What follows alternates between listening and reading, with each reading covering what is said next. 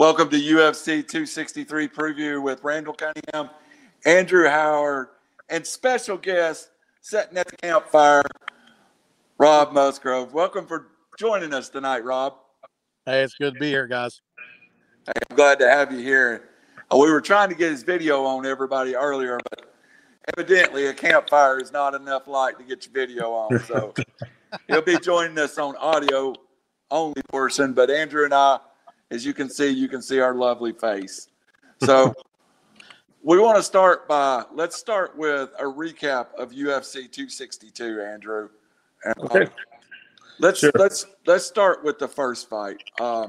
Friend of the show, Benny Dariush fighting friend of the show, Tony Ferguson. And it was really ugly, in my opinion. Heel hooked him in. Next thing you know. So we'll start with Andrew, go to Rob next. Andrew? Yeah. Dariush just, implemented his game plan and did whatever he wanted to do pretty much that whole fight. Just a lot of top pressure, just takedowns at will pretty much. That heel hook was disgusting. I mean, anybody else but Tony probably would have tapped to that. It probably should have tapped to that because you could see his ankle popping a little bit, but he caught him in that heel hook. I believe that was in the second round, but just outclassed him, man. It was a great effort by Dariush, and he's moving on up in the lightweight picture after that for sure. He looked great. I mean, his jiu-jitsu, his wrestling, he could pretty much do what he wanted to in that fight. I'm not sure where Tony goes from here, dropping 3 in a row. So we'll see. But, I mean, he's a big name, so somebody will want to fight with him, I'm sure. Rob, did you get to see that fight? No, actually I did not. I didn't catch very much of it, to tell you the truth. I mean, it definitely, from what I read, was pretty one-sided and whatnot. Just really not, I don't do a lot of UFC, to tell you the truth. All right, well, hang with us and you'll learn a little bit tonight then. I'm hoping to. All right, so then in the next bout, Andrew, we had the lightweight elimination title. That was the title fight. Yeah. Well, the final title fight. Yeah, that was it. And first off, we were still surprised that Oliveira was there. I mean, really, we thought he was going to be the odd man out all the way through this. And then suddenly he's the one in the title fight. Yeah, the first round was great. After that, tell us what happened. Yeah. The first round was back and forth. Like you said, Oliveira, I mean, he deserved to be here for sure. Whether he was going to be was kind of a question because, with everything going on with Poirier and McGregor, and you were kind of wondering if Oliveira is going to be the odd man out because he wasn't exactly the fan favorite or the big name to be there. Though if you follow UFC a lot, you've known him for years. He's been in the game for quite a while, and he's had his losses and stuff, but he's gone on such a tear. And to be a jiu-jitsu guy, a lot of people question his knockout power, though he has had a few knockouts. He really put that to rest that night, and his toughness. He's got a heck of a chin. First round was a lot of fireworks with him and Chandler just going back and forth. At one point, Chandler had him on the ropes, had him down, was throwing some good shots. Oliveira was able to recompose, get out of there, and then the second round just landed one heck of a KO punch and took him out. A lot of people thought that if Oliveira would win, it'd be a submission, but he's got some power in those hands, and he's special. And if Poirier can beat McGregor next month, that's got to be your fight of the year, I think. That would be a heck of a matchup. Jiu-jitsu wise, striking wise, they match up really, really well. And Oliveira deserved it. I'm glad he got his moment. And props to Chandler too, man. He came that close to winning that night. Nothing wrong with what he put out there. Like I said, he had him on the ropes in the first round. I thought they were going to stop it for a second, but Oliveira got out of there and proved he's very well-rounded. His jiu-jitsu's top-notch, but he was able to, throw some blows with one of the best strikers in the lightweight division. Chandler, a veteran that's been there forever. And Chandler is also props to him because he showed that he belongs. A lot of people question him getting a title shot that quickly. That's his second UFC fight, not his second MMA fight. Obviously, if you followed him in Bellator, he was a 3-time champ. I thought he deserved to be there, and he did prove that he can run with the big dogs, and he'll be back. He's definitely a top 5 guy for sure. So, Rob, as a layman to the sport, were you interested in that fight, or is it the general public more interested in the Conor McGregor trilogy? Because I think the hardcore guys in the sport knows about Oliveira, but the lay fans know more about Conor McGregor. What about that? See, I mean, McGregor's one of them guys that you hear a lot of, but I mean, personally, from a guy that's, I mean, I watch some UFC and whatnot, but being on the outside of it, he's just never really impressed me. I mean, he's a good fighter, but it's just a lot of it just seems to be a lot of show. I mean, I'm a huge, wrestling fan, that. But it just seems like it's a lot of the bells and whistles, you know what I mean? But like with this Oliveira fight, I mean, just even looking, from everything you read on it and everything, you could tell it was, for the most part, looked like it was a one-sided fight and whatnot. I mean, I've heard of him, I've watched a little bit of him, but I mean, I've never really been a big guy into like the whole McGregor thing. It seems like it's a lot more for show than anything else anymore. Well, Andrew, I think they would be a little bit of pro wrestling in Conor McGregor's game. He is definitely that classic old school villain, don't you think? Oh yeah, he loves getting inside people's heads. I mean, it worked to a T with the Jose Aldo fight when he knocked him out in 9 seconds, because those months building up to that fight, he was getting in his head. He stole his belt at the press conference. That some very kind of cheesy WWE kind of stuff, but it worked. He got in his head. Jose hadn't lost a fight in close to a decade. And he charges in there and isn't cautious, and Conor's got that left and dropped him. So that did work. I do agree that we're going to find out a lot about Conor as far as his love for MMA next month. That's a huge fight with Poirier. If he loses, I don't know if he sticks around. I mean, he's got enough money where he's set now. He's been the champ. He's been a lightweight champ. He's been the featherweight champ. He made so much money off the Mayweather fight and the Proper 12 whiskey deal, which he sold that off and made a ton of money. I don't know if his heart's still in it, because he's made a living. He's got enough for his kid to be set, and his kids and his kids. If they're smart. He did roll up to the last fight in a yacht when they were in Abu Dhabi. So I don't know, man.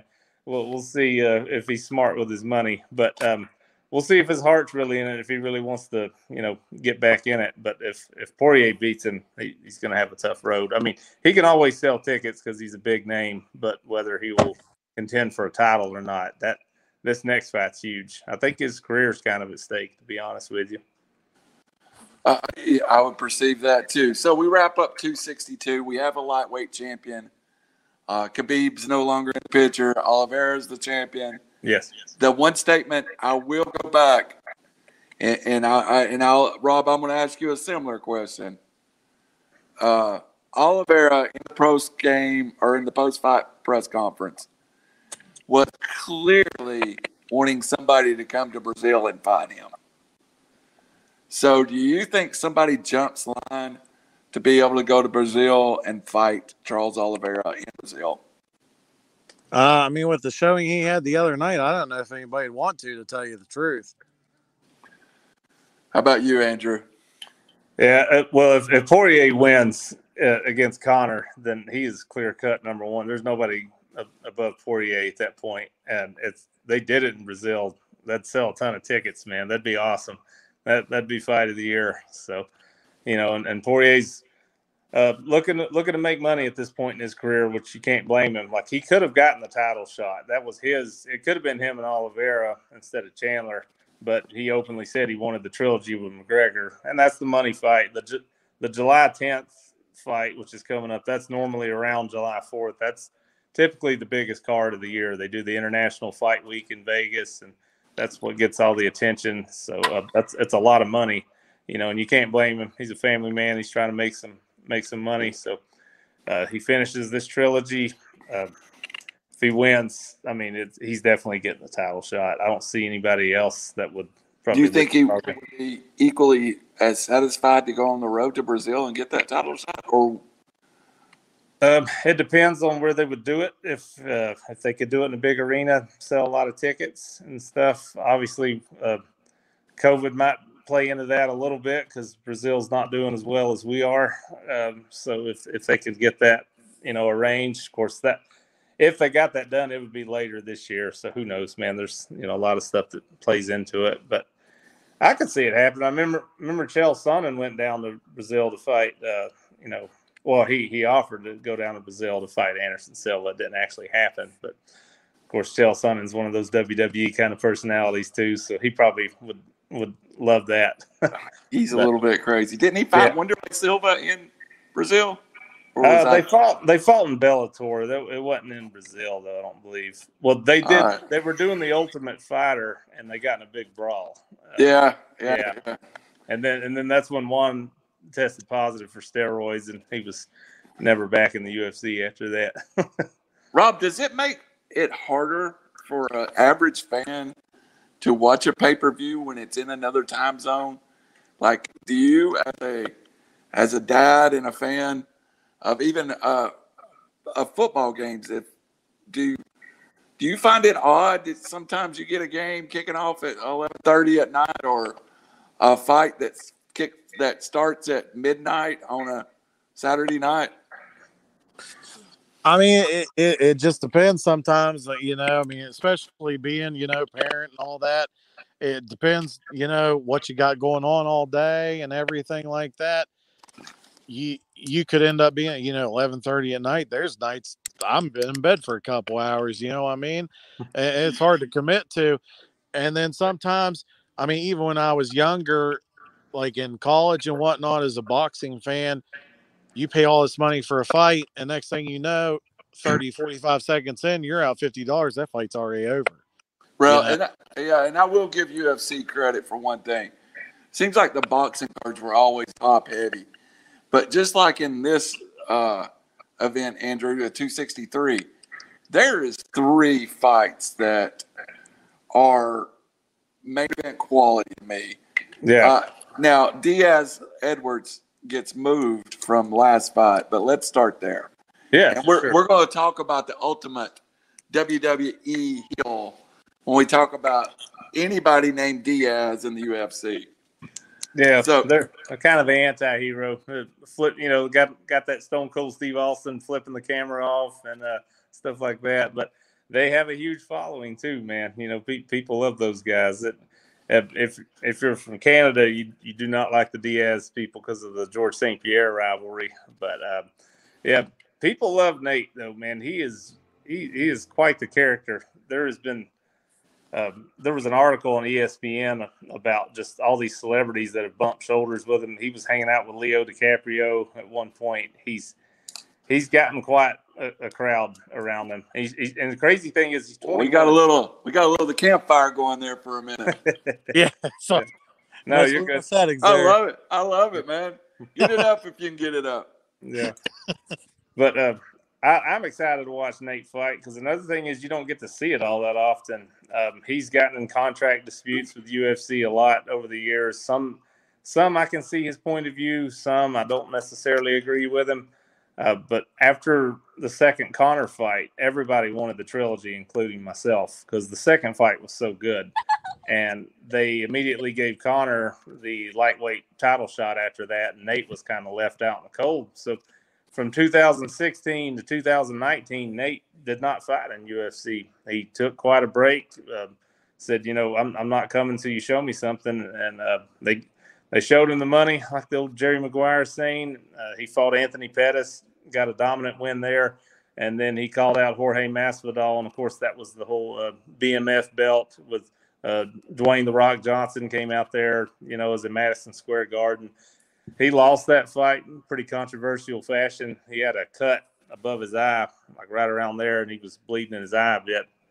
But those Diaz boys have been around for so long. They got so much scar tissue. They bleed like crazy, like 1 or 2 rounds in a fight, even if they're dominating the fight. They bleed so easy. Like like pro wrestlers back in the 80s and 90s when they used to cut themselves. They're probably jealous of the Diaz guys because they bleed without even trying sometimes. But Nate is quite the character, and this is huge to get him on this card.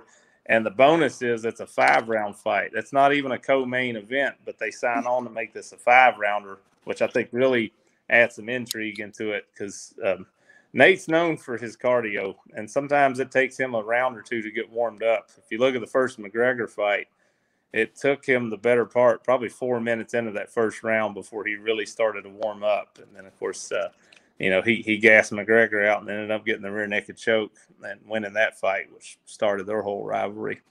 But he's very accomplished Brazilian Jiu-Jitsu practitioner. He's a second-degree black belt under the great Cesar Gracie.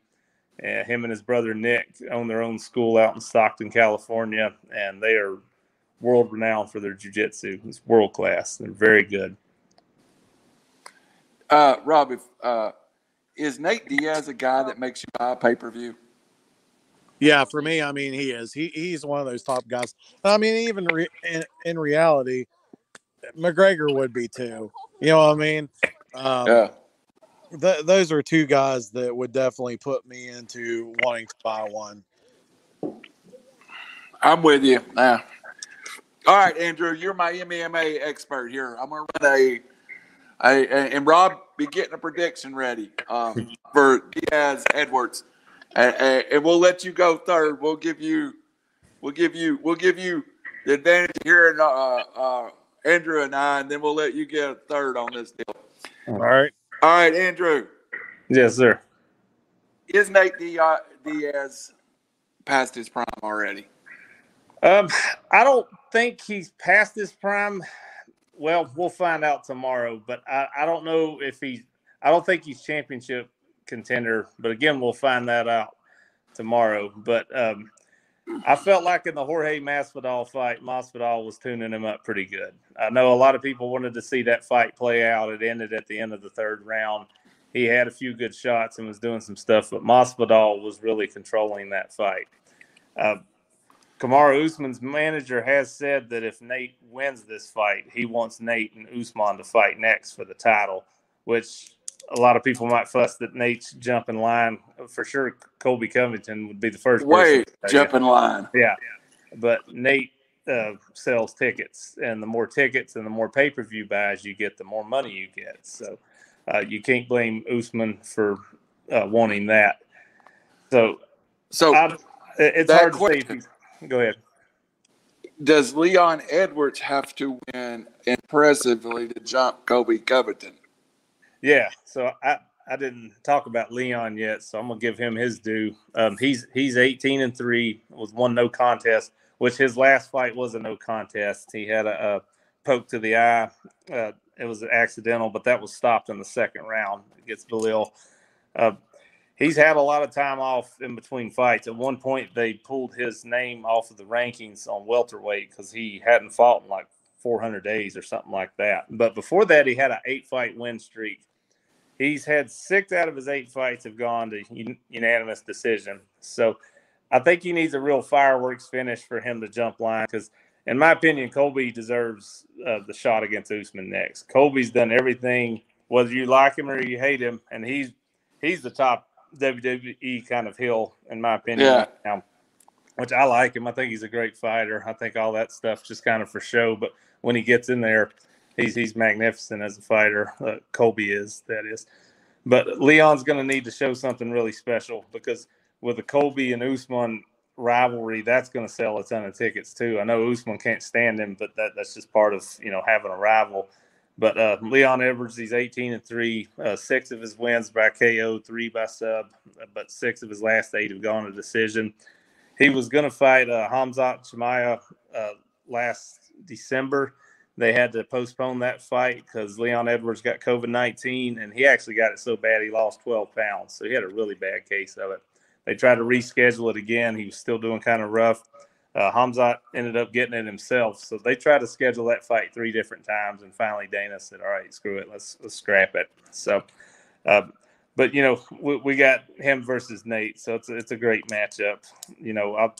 I want to see how he'll do in a 5-round fight, because that's the big factor here. I think Leon has had, he's won 8 in a row, but at the same time, these have all been 3-round fights. He's not had these, main event matches.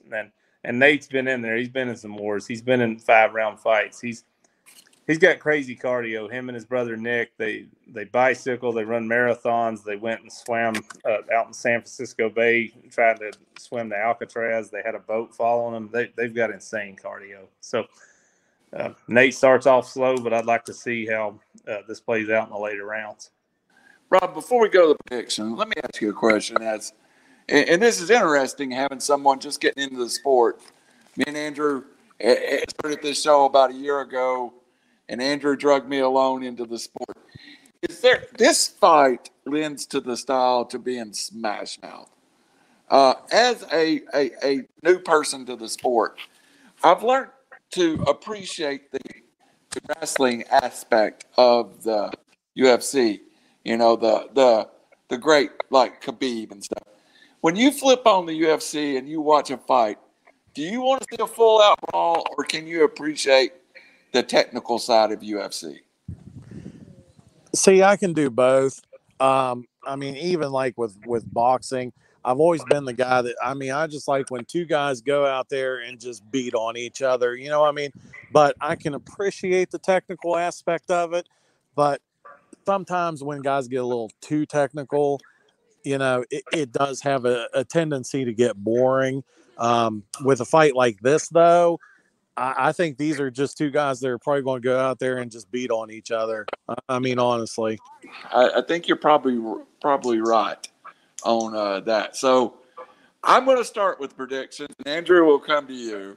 And Rob, we'll let you have as our guest tonight, we'll let you have the back spot.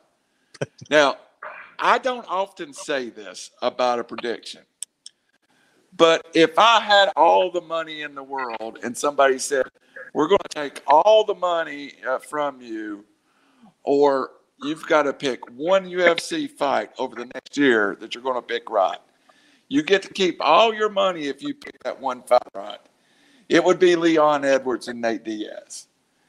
I don't see Nate Diaz even having a opportunity here, except if he can catch something big shot, and I don't think he has the power at 170.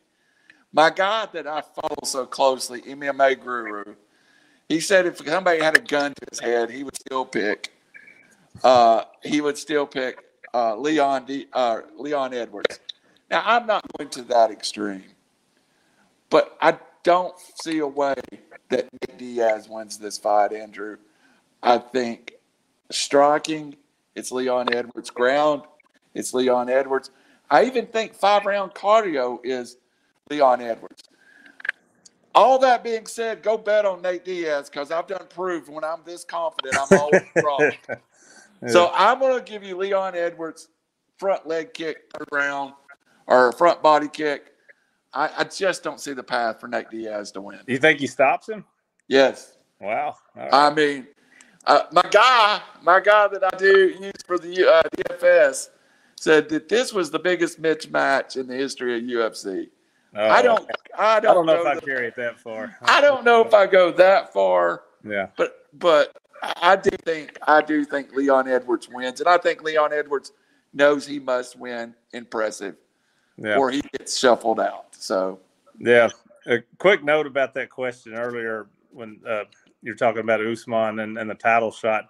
Usman and Leon Edwards have fought before, and that was 2015, and Usman beat him in a unanimous decision. So sometimes people want to see something new. But, Nate Diaz, to his credit, has only been finished one time, actual KO, and Josh Thompson with a head kick, and then they threw in the towel.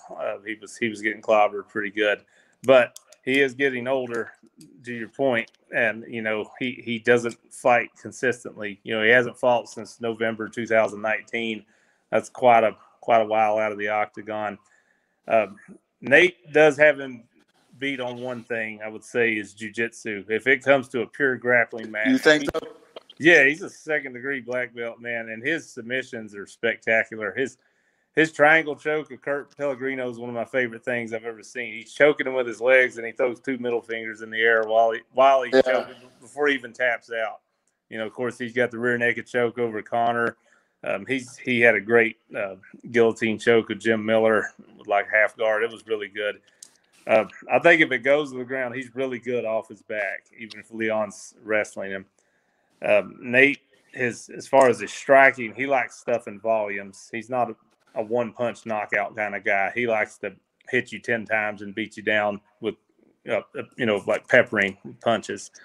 With that being said, I am taking Leon Edwards. I think it's going to go to decision. I think he might try to out-wrestle him, try to wear him down. And probably, I think Leon's probably got better striking at this point in the game than him.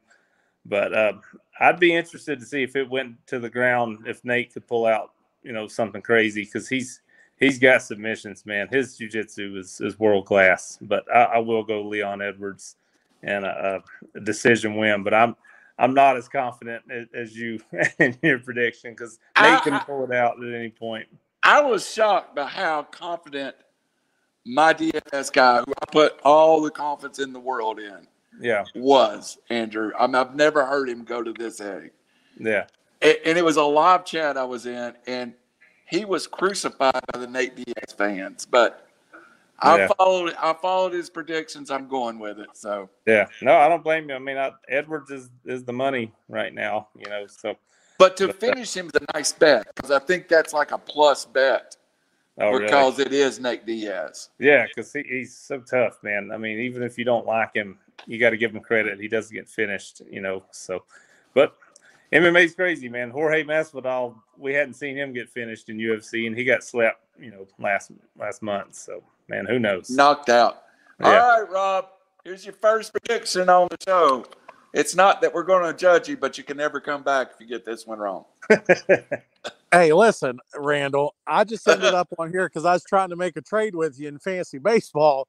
The next thing I know, I'm on a UFC chat with you guys. But I mean, really, if I'm a betting man, I'm going with Leon Edwards. I mean, basically for the same reasons. I mean, he's a good striker and whatnot. But even just odds-wise, I mean, Diaz is going to have to pull something out to beat him, I think. I mean, he's a, I mean, I know it can go any way at any time, but he just seems like such an underdog in this situation. I think Leon ends up pulling this one out. All right. You have to appear on show to get me to trade with you anytime. Hey, listen, man. Anytime, man. I'll be on here with you all the time if you want. I don't care. We'll get you on one of our wrestling shows too. Me and my boy Howie Cheney does those. All right, but it's good to have you here, Rob. I like having a layman. I like hearing new opinions, because Andrew and I got to say it. I've become a little bit of a mark too. So not long ago, I was in your position going, I don't know who this guy is. Andrew, I don't know who this guy is. So listen, you guys are making me want to buy a fight. That's all there is to it. You guys want me to buy some pay-per-view here. Dana should hire us because we're fishing to get people to buy it. So. You guys could be the UFC hype guys. We're the hype master. Just call us Jimmy Hart and Bobby Heenan. Yeah, we do got a mouth of the South, don't we? Yeah. All right, guys. Rob, we'll come back to you here in just a minute, and we'll get you a prediction for you on the Davison Figueiredo fight. But let's get us self there. Andrew, break us down Davis Figueiredo. Yeah. So versus and this is a rematch too, correct? Yes, it is. And I saw one of not the official UFC publications, but they rated this the best fight of the year. Yeah, you could for sure give it fight of the year. It was kind of between this fight and the Dan Hooker Poirier fight last summer. Both incredible fights, but you could say either one. But this is the flyweight title fight. Current champ is Davison Figueiredo. I think he holds the record for being on our show the most, at least us talking, because he's had so many fights between. This third time, man, right? Let's see. He fought Joseph Benavidez, then he fought Perez, then he fought Marino the first time, and now it's the second. He's been on. We talked about him 4 times. So, and we're not even to a full year anniversary. Yeah, I know it's insane. So I don't feel like we even have to give his bio again, but I'll give a little background. But Figueiredo's 21-1, 9 of his wins by KO, 8 by submission. He's black belt in jiu-jitsu, Brazilian. He holds the record for fastest turnaround for a title fight. Like I was just saying, he had a beautiful victory over Alex Perez where he kind of jumped up standing full guard and got the guillotine sub in the first round. And then he turns right back around 21 days later and fights Moreno for the first time. Brandon Moreno is 18-5-2. His 3 KOs and 10 submissions. He's a great jiu-jitsu practitioner. He's also a black belt. Like we said in December, they've already fought. It was a majority draw, so it wasn't a draw the whole way. One of the judges scored it 48-46, Figueiredo. I don't think I would have went that far with it, but a lot of people might not remember, but Figueiredo did lose a point. It was in round 3 for a low blow, and that essentially cost him the win. But it was that there was some talk about that, him losing that round plus losing a point. Yeah. That 10-8 round really swung that. And it's not a normal 10-8 round if he loses that fight. Exactly. Yeah. That's a weird 10-8 round there. Yeah. Right. Yeah. So huge momentum change in the fight. Yeah, because I had it 48-47. I thought that Figueiredo would have won, but like that point cost him. And it is what it is, man. That's how you play the rules of the game. That's the way it goes. But Figueiredo, even this is flyweight, by the way, so this is 125 pounds. He hits so hard, I think he could compete really well at bantamweight, and he has had weight cutting issues before. He kind of had a little bit of a struggle getting down to weight for this fight. They had to do the old where they pull the towel out and they're pretty much completely nude because even their boxers and stuff's adding on a little bit of weight, and he was able to cut it. I do that to get under 320. We'll pull the towel out for you. Yeah. Yeah. But I love watching Figueiredo fight. I've talked about him, this is the 4th time already, but the guy's amazing. If he loses, you almost wonder if maybe they run it back and try to do a trilogy, because the first one, a lot of people thought he won, even though it was a draw. Probably depends on what happens. There's so many what ifs. If Figueiredo wins, then obviously Moreno's, we're moving on and going to something else. But if Figueiredo loses this fight, you've got to question if he's going to get a rematch, because for flyweights, these guys don't get a lot of stardom, because they're smaller and they're fast. They're a lot of fun to watch. Your hardcore guys like myself will watch them, but lay people might not like them as much because a lot of their fights go to decision and they're really fast. A lot of jabs, a lot of quick punches, and you don't see so many knockouts. Figueiredo hits like a truck, and he's got great submission skills. So he finishes fights at flyweight. He is a joy to watch. So I don't want to show my bias, but I like him a lot. So, I kind of want to see him, keep running things. So we'll see how it goes. But there has been talk if he continues to dominate at flyweight, maybe possibly moving up to bantamweight and seeing what's going on there. But that's so far in the future, and this fight's going to be so good that you can't look that far ahead. And Moreno's great, man. He's awesome too. His jiu-jitsu skills are really on point. So I'm looking forward to this fight. This whole card's great. All right, Rob, I got a question for you that I think we've talked about boxing in the past. And in boxing, it seems like the money fights are at middleweight, at minimum, light heavyweight, and then, of course, heavyweight. Big guys draw crowds. To the average fan, which I consider myself, in the UFC, does those guys, the littler guys, have a better chance to be a draw than it does in professional boxing? Just from the fact that I think in boxing they look tiny, but when you see them in a cage, they still look like big guys. What do you think? Yeah, I mean, I think it's always been kind of one of those ways. Even when you're watching, like you said, one of the big fights, like pay-per-view boxing and whatnot, the little guys seem to go at it a little bit more. They seem to be the guys that have a little bit more energy, and even realistically, will just kind of go out there and, I mean, for lack of a better term, just kind of punch themselves to death. I mean, they'll just go out there and they try to tear the house down. I mean, even with boxing, I've watched countless pay-per-view fights where, the smaller guys will come out there and they're just swinging left and right, just going at it. And then the main event that you're all excited for is just two guys that they're just dancing around the ring. And you're like, well, the earlier fight was a lot better than what we were waiting for. So, I mean, usually the little guys, they love to go out there and put on a lot more of a show. Yeah, and do you think, and like a good example right now, our heavyweight champion in UFC is a scary, scary man, and I compare him to Mike Tyson. Compare the draw of Mike Tyson or a great big fighter to a little fighter. Is it better? I mean, if you're talking about Tyson was always a draw. I mean, I remember being a kid. He was just one of those guys. I mean, he would leave you pissed off because he would come out and win a fight in 30 seconds, but you'd still buy that. You'd buy that next fight just to see if he could beat a guy in less than 30 seconds. I mean, it made you mad that it would happen so quick, but you had no problem throwing away $50 to watch him win a fight in 20 to 30 seconds. Yep. Well, we'll be back to you for a prediction on Figueiredo Moreno, and you'll get the advantage of hearing. I would listen to Andrew more than me, to be honest with you.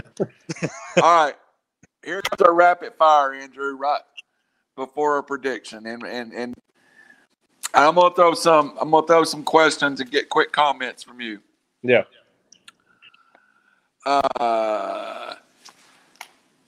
Is this the same fight as previous, minus a real bad case of food poisoning the night before?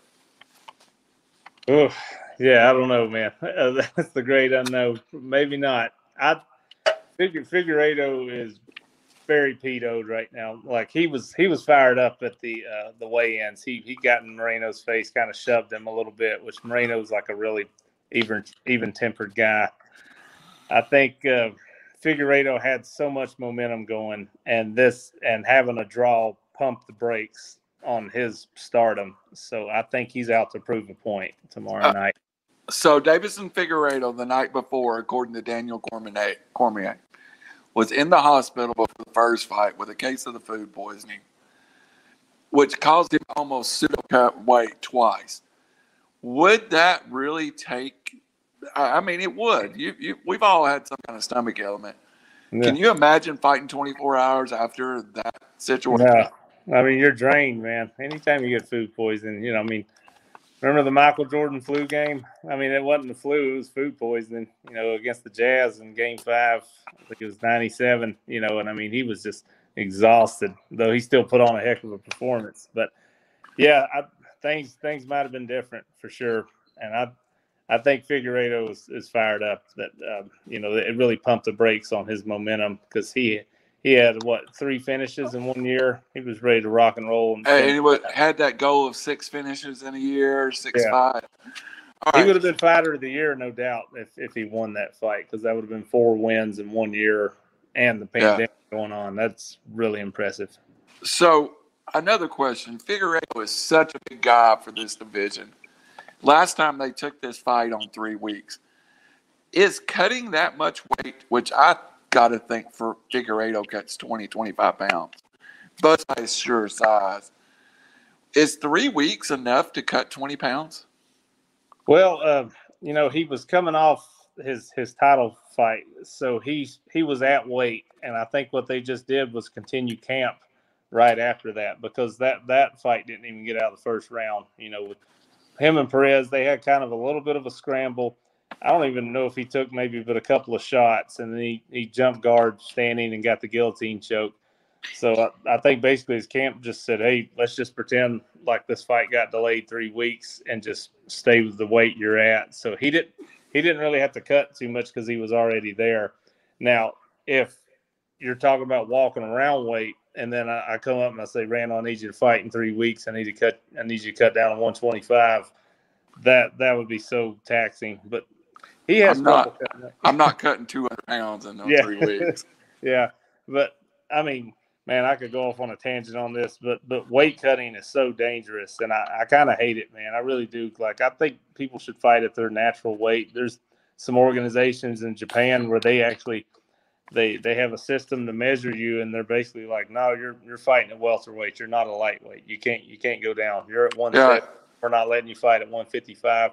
And that's smart, because look how many times at the weigh-in somebody passes out or something. They've had to cancel fights because of this. Or people can't make weight, and they're 4 or 5 pounds over, and they're about to throw up. It's dangerous. It really is. We never, and we'll get to predictions next. We might not have seen a bigger, badder example of weight cutting and the difference in size and how some guys cut and some don't.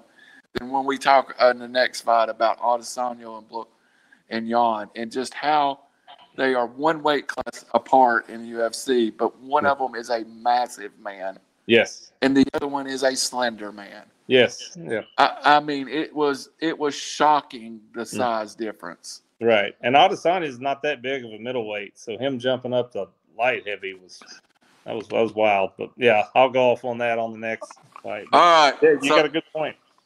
Here we go. Deiveson Figueiredo, Brandon Moreno. Randall calls it a great fight. I think Deiveson Figueiredo's reach is too much for Brandon Moreno. I also think Deiveson Figueiredo, I do think the food poisoning was real. There've been a lot of talk whether it was real or not. Dana White said it was real. Daniel Cormier said it was real. All the guys that I kind of listened to in this sport said, hey, it was real. Hey, man, we've got fans in Italy waiting for the main event here, man. That's cool. Thanks for joining us from Italy today. That's cool. I'm going with Deiveson Figueiredo on a 3rd round TKO. Yeah, I'll go Figueiredo in 2nd round. I think he's motivated. Like, last year he would have been fighter of the year, no doubt. I mean, if you still voted for him, that would have been cool. I mean, but he had, 2 wins over Benavidez, and that spectacular win over Alex Perez, not even getting out of the 1st round. If he beats Marino, he's hands down. He's 4-0. He's fighter of the year. So he's got some motivation coming into this, and I think he gets the stoppage 2nd round. All right, Big Rob. Here's your chance to go 2-0. We both take Deiveson Figueiredo over Brandon Moreno. Where are you going with it? I'm going to go Figueiredo, but I believe it probably goes decision. Really? Yeah, I think Good. Slow it down a little bit and just kind of draw it out. Now, if it ends quick, then I believe that Moreno will win. But for me, I think Figueiredo takes it clear to a decision, but he wins. Nice. I would like to see that fight, to be honest with you. And then they did go the distance last time. Yeah. Rob, did you actually see the difference in size in Israel Adesanya and Juan Blachowicz in their last fight? No, honestly, I did not. Okay, I was hoping you had, because we're about to get into that. But let's just say it was Brock Lesnar versus Eddie Guerrero type of difference in size. Yeah, because Adesanya is he's not a big middleweight. I mean, when he fought Paulo Costa, critics of Izzy, their big thing was they were saying, well, Costa's huge and he's massive. He's got that bodybuilder build. He's going to be able to out wrestle him and take him down. And Izzy worked his striking game to perfection on that. So to your point, he is not a big middleweight at all. He's very slender. And for him to go up to light heavy, which different weight divisions have different, differences in the weight. Like middleweight up to light heavy is a 20-pound jump. That's huge. Like welter to lightweight would be like 15 pounds, or lightweight to feather would be 10 pounds. A 20-pound difference is enormous in a fight, especially with these guys that are world class. And Juan Blachowicz just was able to implement his double leg takedowns and keep the pressure on him. And props to Izzy for stepping up and trying to be a 2-division champ. But Juan was just size mattered in that fight, man. It was for real. It did, and when you have a chance, Rob, I'd like for you to Google that if you get a chance. One Blachowicz versus Israel Adesanya, just to see the difference. So, Andrew, I'm going to let you. Our friend from Italy said thoughts on Izzy and Verito when they were fighting. Thought the fight. That's awesome, dude. I got a little question. Yeah. So I'll go ahead. Let's start there. Let's recap. Let's start with the first fight from this rematch here. Yeah. And let's let you hear. Let you break it down for us. Yeah, so Marvin Vettori, he is from Italy, so shout out to Italia. I've been there a few times, so pretty cool. I think this may be our farthest guest. We had one from Canada before. That's cool. Yeah, he's 17-4-1. It's much great pulling in the Italy crowd, I think.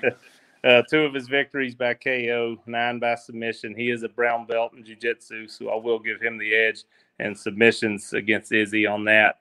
They have fought before, and it was 2018.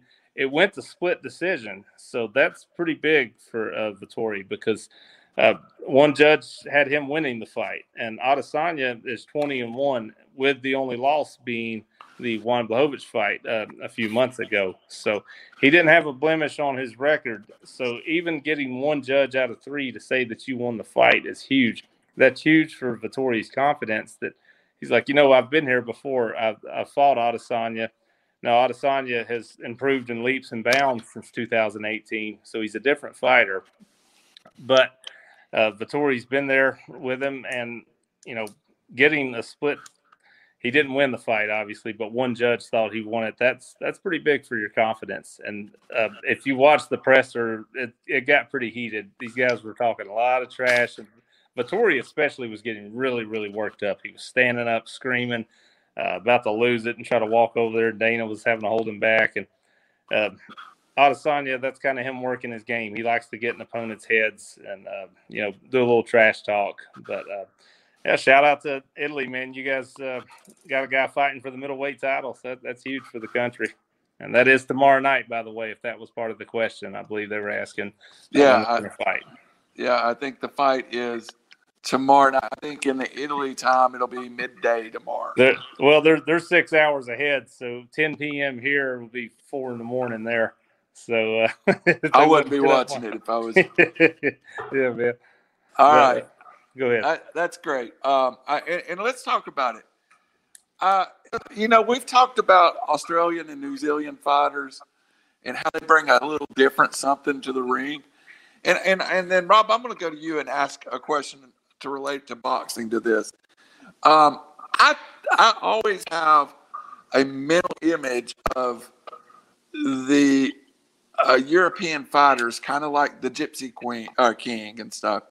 They're maybe not the most talented group of fighters, but physically and mentally tough, Andrew. And I think that describes this fighter. He is mentally a tough kind of. You wouldn't want to run into him on the street somewhere along the way, Oh, Vettori, yeah, man. And he's got great ground and pound, and his grappling's really good. He's a solid brown belt. He's got 9 submission wins. I think he wants to dirty it up a little bit. I think he wants to take a blueprint from Juan Blachowicz's playbook and try to implement some takedowns, a little ground and pound, try to work submissions. Now, easier said than done because Izzy, a lot of people would say he's probably the best pure striker in MMA. Just a little background on Adesanya for anybody watching. He is a former kickboxer and a kickboxing champ. And just go watch his fight against Paulo Costa.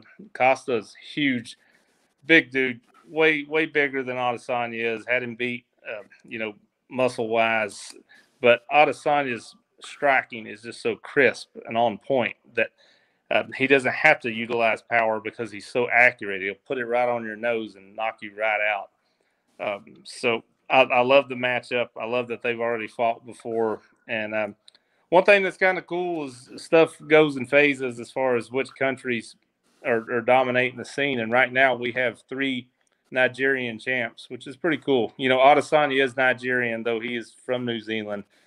So he's the champ. Kamaru Usman, who's also Nigerian, and Francis Ngannou, your very scary gentleman that is our heavyweight champ right now, are all Nigerian. So it's kind of cool, that it's different because it goes in phases. At one point it was all Brazilians dominating, and then American wrestlers, and now it's kind of it's going toward the Nigerians. So it's pretty neat.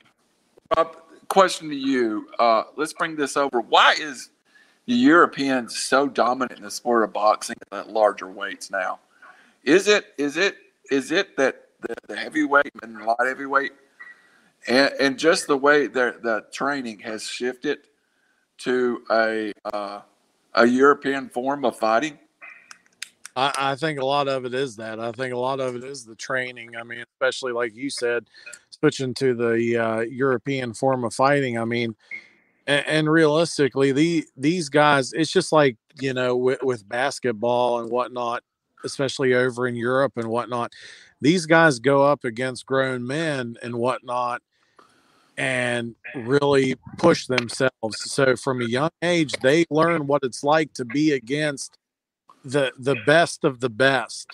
Right. And I think what really shifts a lot of it, especially boxing wise and whatnot, to the European side, just because of the fact that there's no really any regulation. They just kind of go against anybody that they can and build themselves up to be stronger. They know what it's like to go against someone that's better than they are. You know what I mean? Right. And a 16-year-old may be in a ring with a 35-year-old in Europe, where Right. it might not be allowed in America. Yeah. All right. Yeah, good point. All right, here we go. Rapid fire.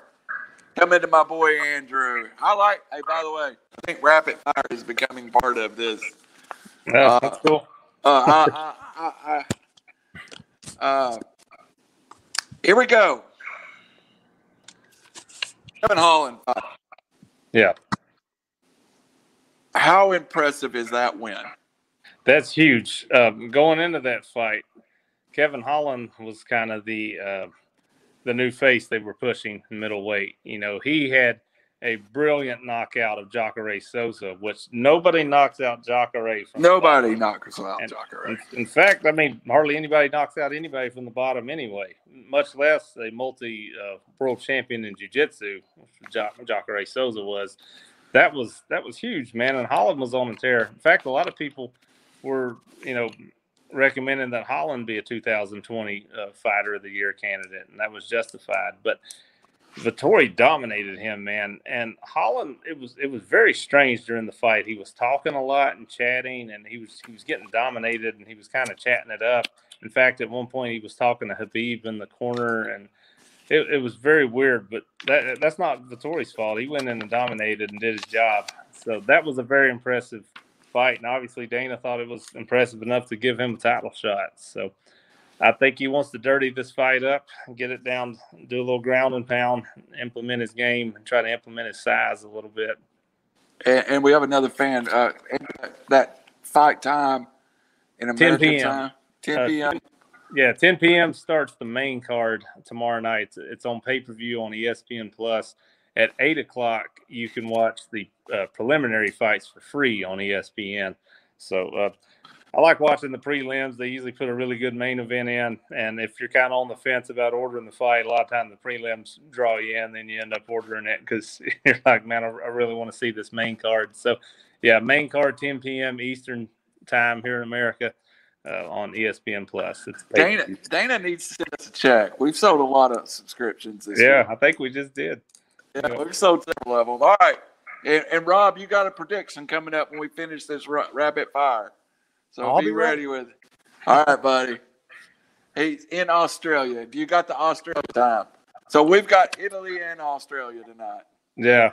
Oh, Australia's way different than us. I'm not sure. It's 10 p.m. Eastern American time. So I'm going to convert it for you, buddy. Yeah. Andrew, rapid fire. Does it hurt Dimitri's claim? I don't guess it's claim to have won the fight, but his claim to have won the first fight, does it not seem that he hurts his own case by how insistent he is that he won the first fight. I thought he won the first round. I thought it was a close fight, but he has been very insistent that he won the first fight. Well, you know, man, I mean, to give him credit, though, one judge said that he did win it. And also, he's trying to hype the fight and sell tickets and sell pay-per-views. So I don't blame him for saying I won the fight because, you know, if he's real humble and saying, I don't know, maybe I probably lost it, then, you know, you're probably not going to be like, well, I want to see this guy. You know, it's about confidence too, and it's building the fight up, you know, and that's going to give Izzy some motivation because Izzy's going to want to win this, you know, hands down, try to finish the fight. That way there's no question who won it. So I think it's good to build the fight up. So I have no problem with that. Our friend in Australia, 10 p.m. Eastern U.S. time for the fight will be at 12:50 Australian time. So 10:50, you're 12 hours ahead, so it'll be midday Sunday. You can watch the preliminaries free on the ESPN app, which I do know is available in Australia. It's the American ESPN app. You can see all the preliminary fights for free. The main event is only on ESPN Plus. Yeah, you got to pay for that one. So yeah. All right, a couple more questions. We're running out of time real quick here. Juan Blachowicz fight. What did we learn about Israel Adesanya? And did that fight set him back? No, I don't think it set him back at all. You know, people may say so, but I applaud him for going up in weight, and he was not 205 pounds. Nowhere near. No. And, you know, he was way outsized, and he was the favorite going into that fight. Even, you know, a lot of people thought he was going to win, but I don't think it set him back. I think a lot of people applauded him trying to get up there and do it. And, you know, you never know what's going to happen. And I'd rather strike out swinging the bat than just looking at it. And, you know, he went for it. He didn't get it, which it's good for him because now in his mind, he's like, hey, man, let's just run this middleweight division. Let's clean this thing out. I'm not going to worry about light, heavy, you know, and he's not going to worry about welterweight because that's 15 pounds below. So I think and plus Usman's the champ there, and they're like best friends. So he's got his mind made up. He's focused. All middleweights look out because, you know, Izzy's the man, dude. He's running it. So I don't think it really knocked his stardom down. Now, if he had won, it would have catapulted him into the stratosphere because then he'd have been a champ, you know, in a 20-pound difference weight division. But I don't think it knocked it down, though. All right, Rob, question for you. Originally, Vettori wanted this fight to come in October. It's in June. Big difference in between the two. As a fight fan, as a mixed martial arts fan, as a boxing fan, what does it mean for this? Does a fighter have a rhythm to his body? And if he's asking for something in September, October to come back in June, is that physically possible? I mean, I guess he doesn't really have much choice other than to be ready. But I mean, with rhythm and whatnot, especially like body rhythm and everything, you're looking at, I really feel like these guys kind of get into that rhythm and they're used to, you know, I'm going to fight this weekend and then I've got this much time off. That's going to give me time to train and get ready. And then when you throw a little bit of wrench into that, that's going to throw off a lot of that training, and they're going to have to change a lot of what they're doing and their routine and everything. So it's going to be interesting to see what happens when we're not getting, you know, the fight we want when we want. We're going to have to take the fight we want when we're going to be given that fight. Absolutely. Andrew, same question. And we'll come back for a prediction here in a second, Rob. Same question. When the Vettori fight and the Holland fight was over, in the post-fight press conference, he says, I will be ready for a title fight in October. It's happening in June. Is it too fast for him to recover? Possibly.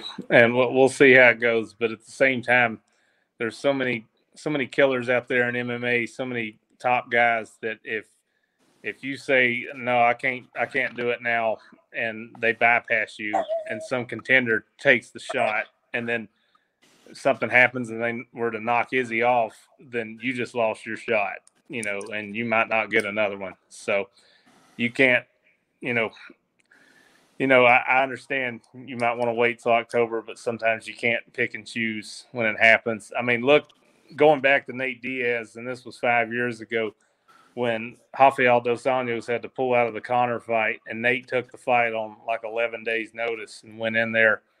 That changed the course of his career because he had a big fan base and a lot of people liked him. But when he choked out Conor and then they had their second fight, even though he lost, it was just such a good fight and just both of them were battered and bloodied.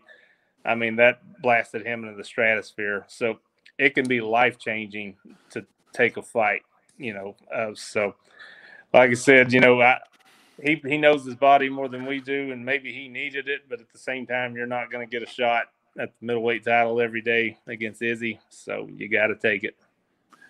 All right, Rob, I appreciate you joining us. Andrew, as always. Now we're going out on our prediction here. Rob, thanks for joining us. We're going to have you back for a wrestling pay-per-view. We're going to do a couple of live reacts to maybe some AEW pay-per-views and some WWE pay-per-views. You want to join us for one of those? I think that'd be a lot of fun. Oh man, I tell you, I'd be in for that.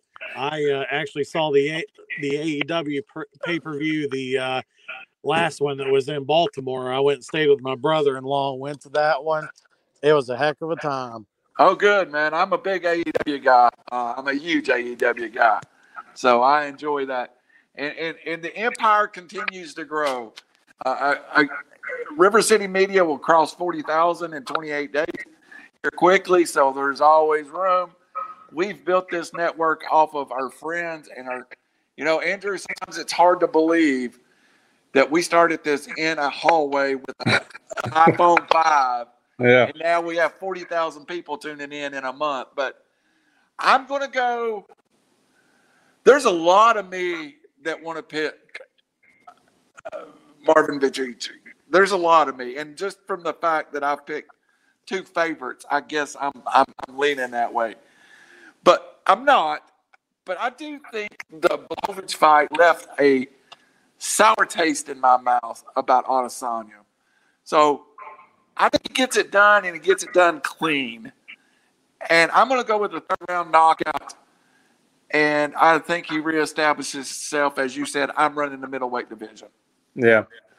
Yeah, man. I think Vettori comes out hot. I think he tries to get a takedown and tries to dirty it up a little bit. And then Adesanya composes and works his game. And he's a great counter striker. And I think Adesanya gets the knockout in the second round. But I think the first round is going to be a lot of fun. And I think Vettori goes, and I think he actually gets a takedown. And then Adesanya composes himself and then gets the knockout. So that's what I think. That's the story I've told myself of how he wins the fight. I'm almost pulling the upset as he just gets him down and beats him into submission. But yeah, I'm not. All right, Rob, last word for the night, buddy. I just want to say I appreciate you guys having me on here. I'm going to be honest, this has been a blast. Cool. Cool. Love doing this. This has been a heck of a time. I'm going to go with Adesanya, and I'm thinking this one probably goes the whole way too. Nice. I think he kind of gets a little knocked to the chin at the beginning to kind of, wake him up. But I think at the end of the day, I think this one goes decision. But I believe at the end of the day, he's the one that wins. All right. So we all agree on our predictions. Andrew, we have every fight Andrew in a knockout or a TKO, except, no, I think you have Diaz going the distance, didn't you? Yeah, I think All right. Leon Edwards wins that in decision. Mm-hmm. So Randall's bet of the night, plus 200 money to end Nate Diaz. I think it happens 100%. And if it does, I'll be texting you in the middle of the night saying, I know it's sport now. I've learned it. I know it. Yeah. Cool. All right, guys. Right on an hour. Andrew, you got any last word? No, it's going to be a great pay-per-view. I mean, you get 3 5-round fights, so that's awesome. Normally, you don't get this much. The co-main, you get 2 title fights, and then the third fight, the Diaz fight's going 5 rounds. That's awesome. So it's a great night. And Damian Maia's on the card. I'm a jiu-jitsu guy, so I love Damian Maia. So I'm looking forward to watching him. Yeah, so, and I just be prepared that I think he loses his fight. If we'd had time, I wanted to go into that fight. Yeah. But it's a big card, and then next month's huge too, man. We got 264. 264 is McGregor. Do we know what the undercard is? I'd have to look it up, to be honest with you. I mean, the main event sells it, but by itself. But I can look into it. But we'll definitely do another show for that one as well. Yeah, more views than we've ever had while we've been on air from more different places. We've had over 200 people hit our website tonight. So thank you very much. Rob, I think you brought the crowd with you. You got friends in Europe. I hope so, man. All right, buddy. I appreciate it, guys. Rob, we'll definitely do something again. Buddy. Thank you very much, Andrew. See you at 264. Everybody, good night. God bless, and we'll talk to you later. All right, cool. See you guys. See you.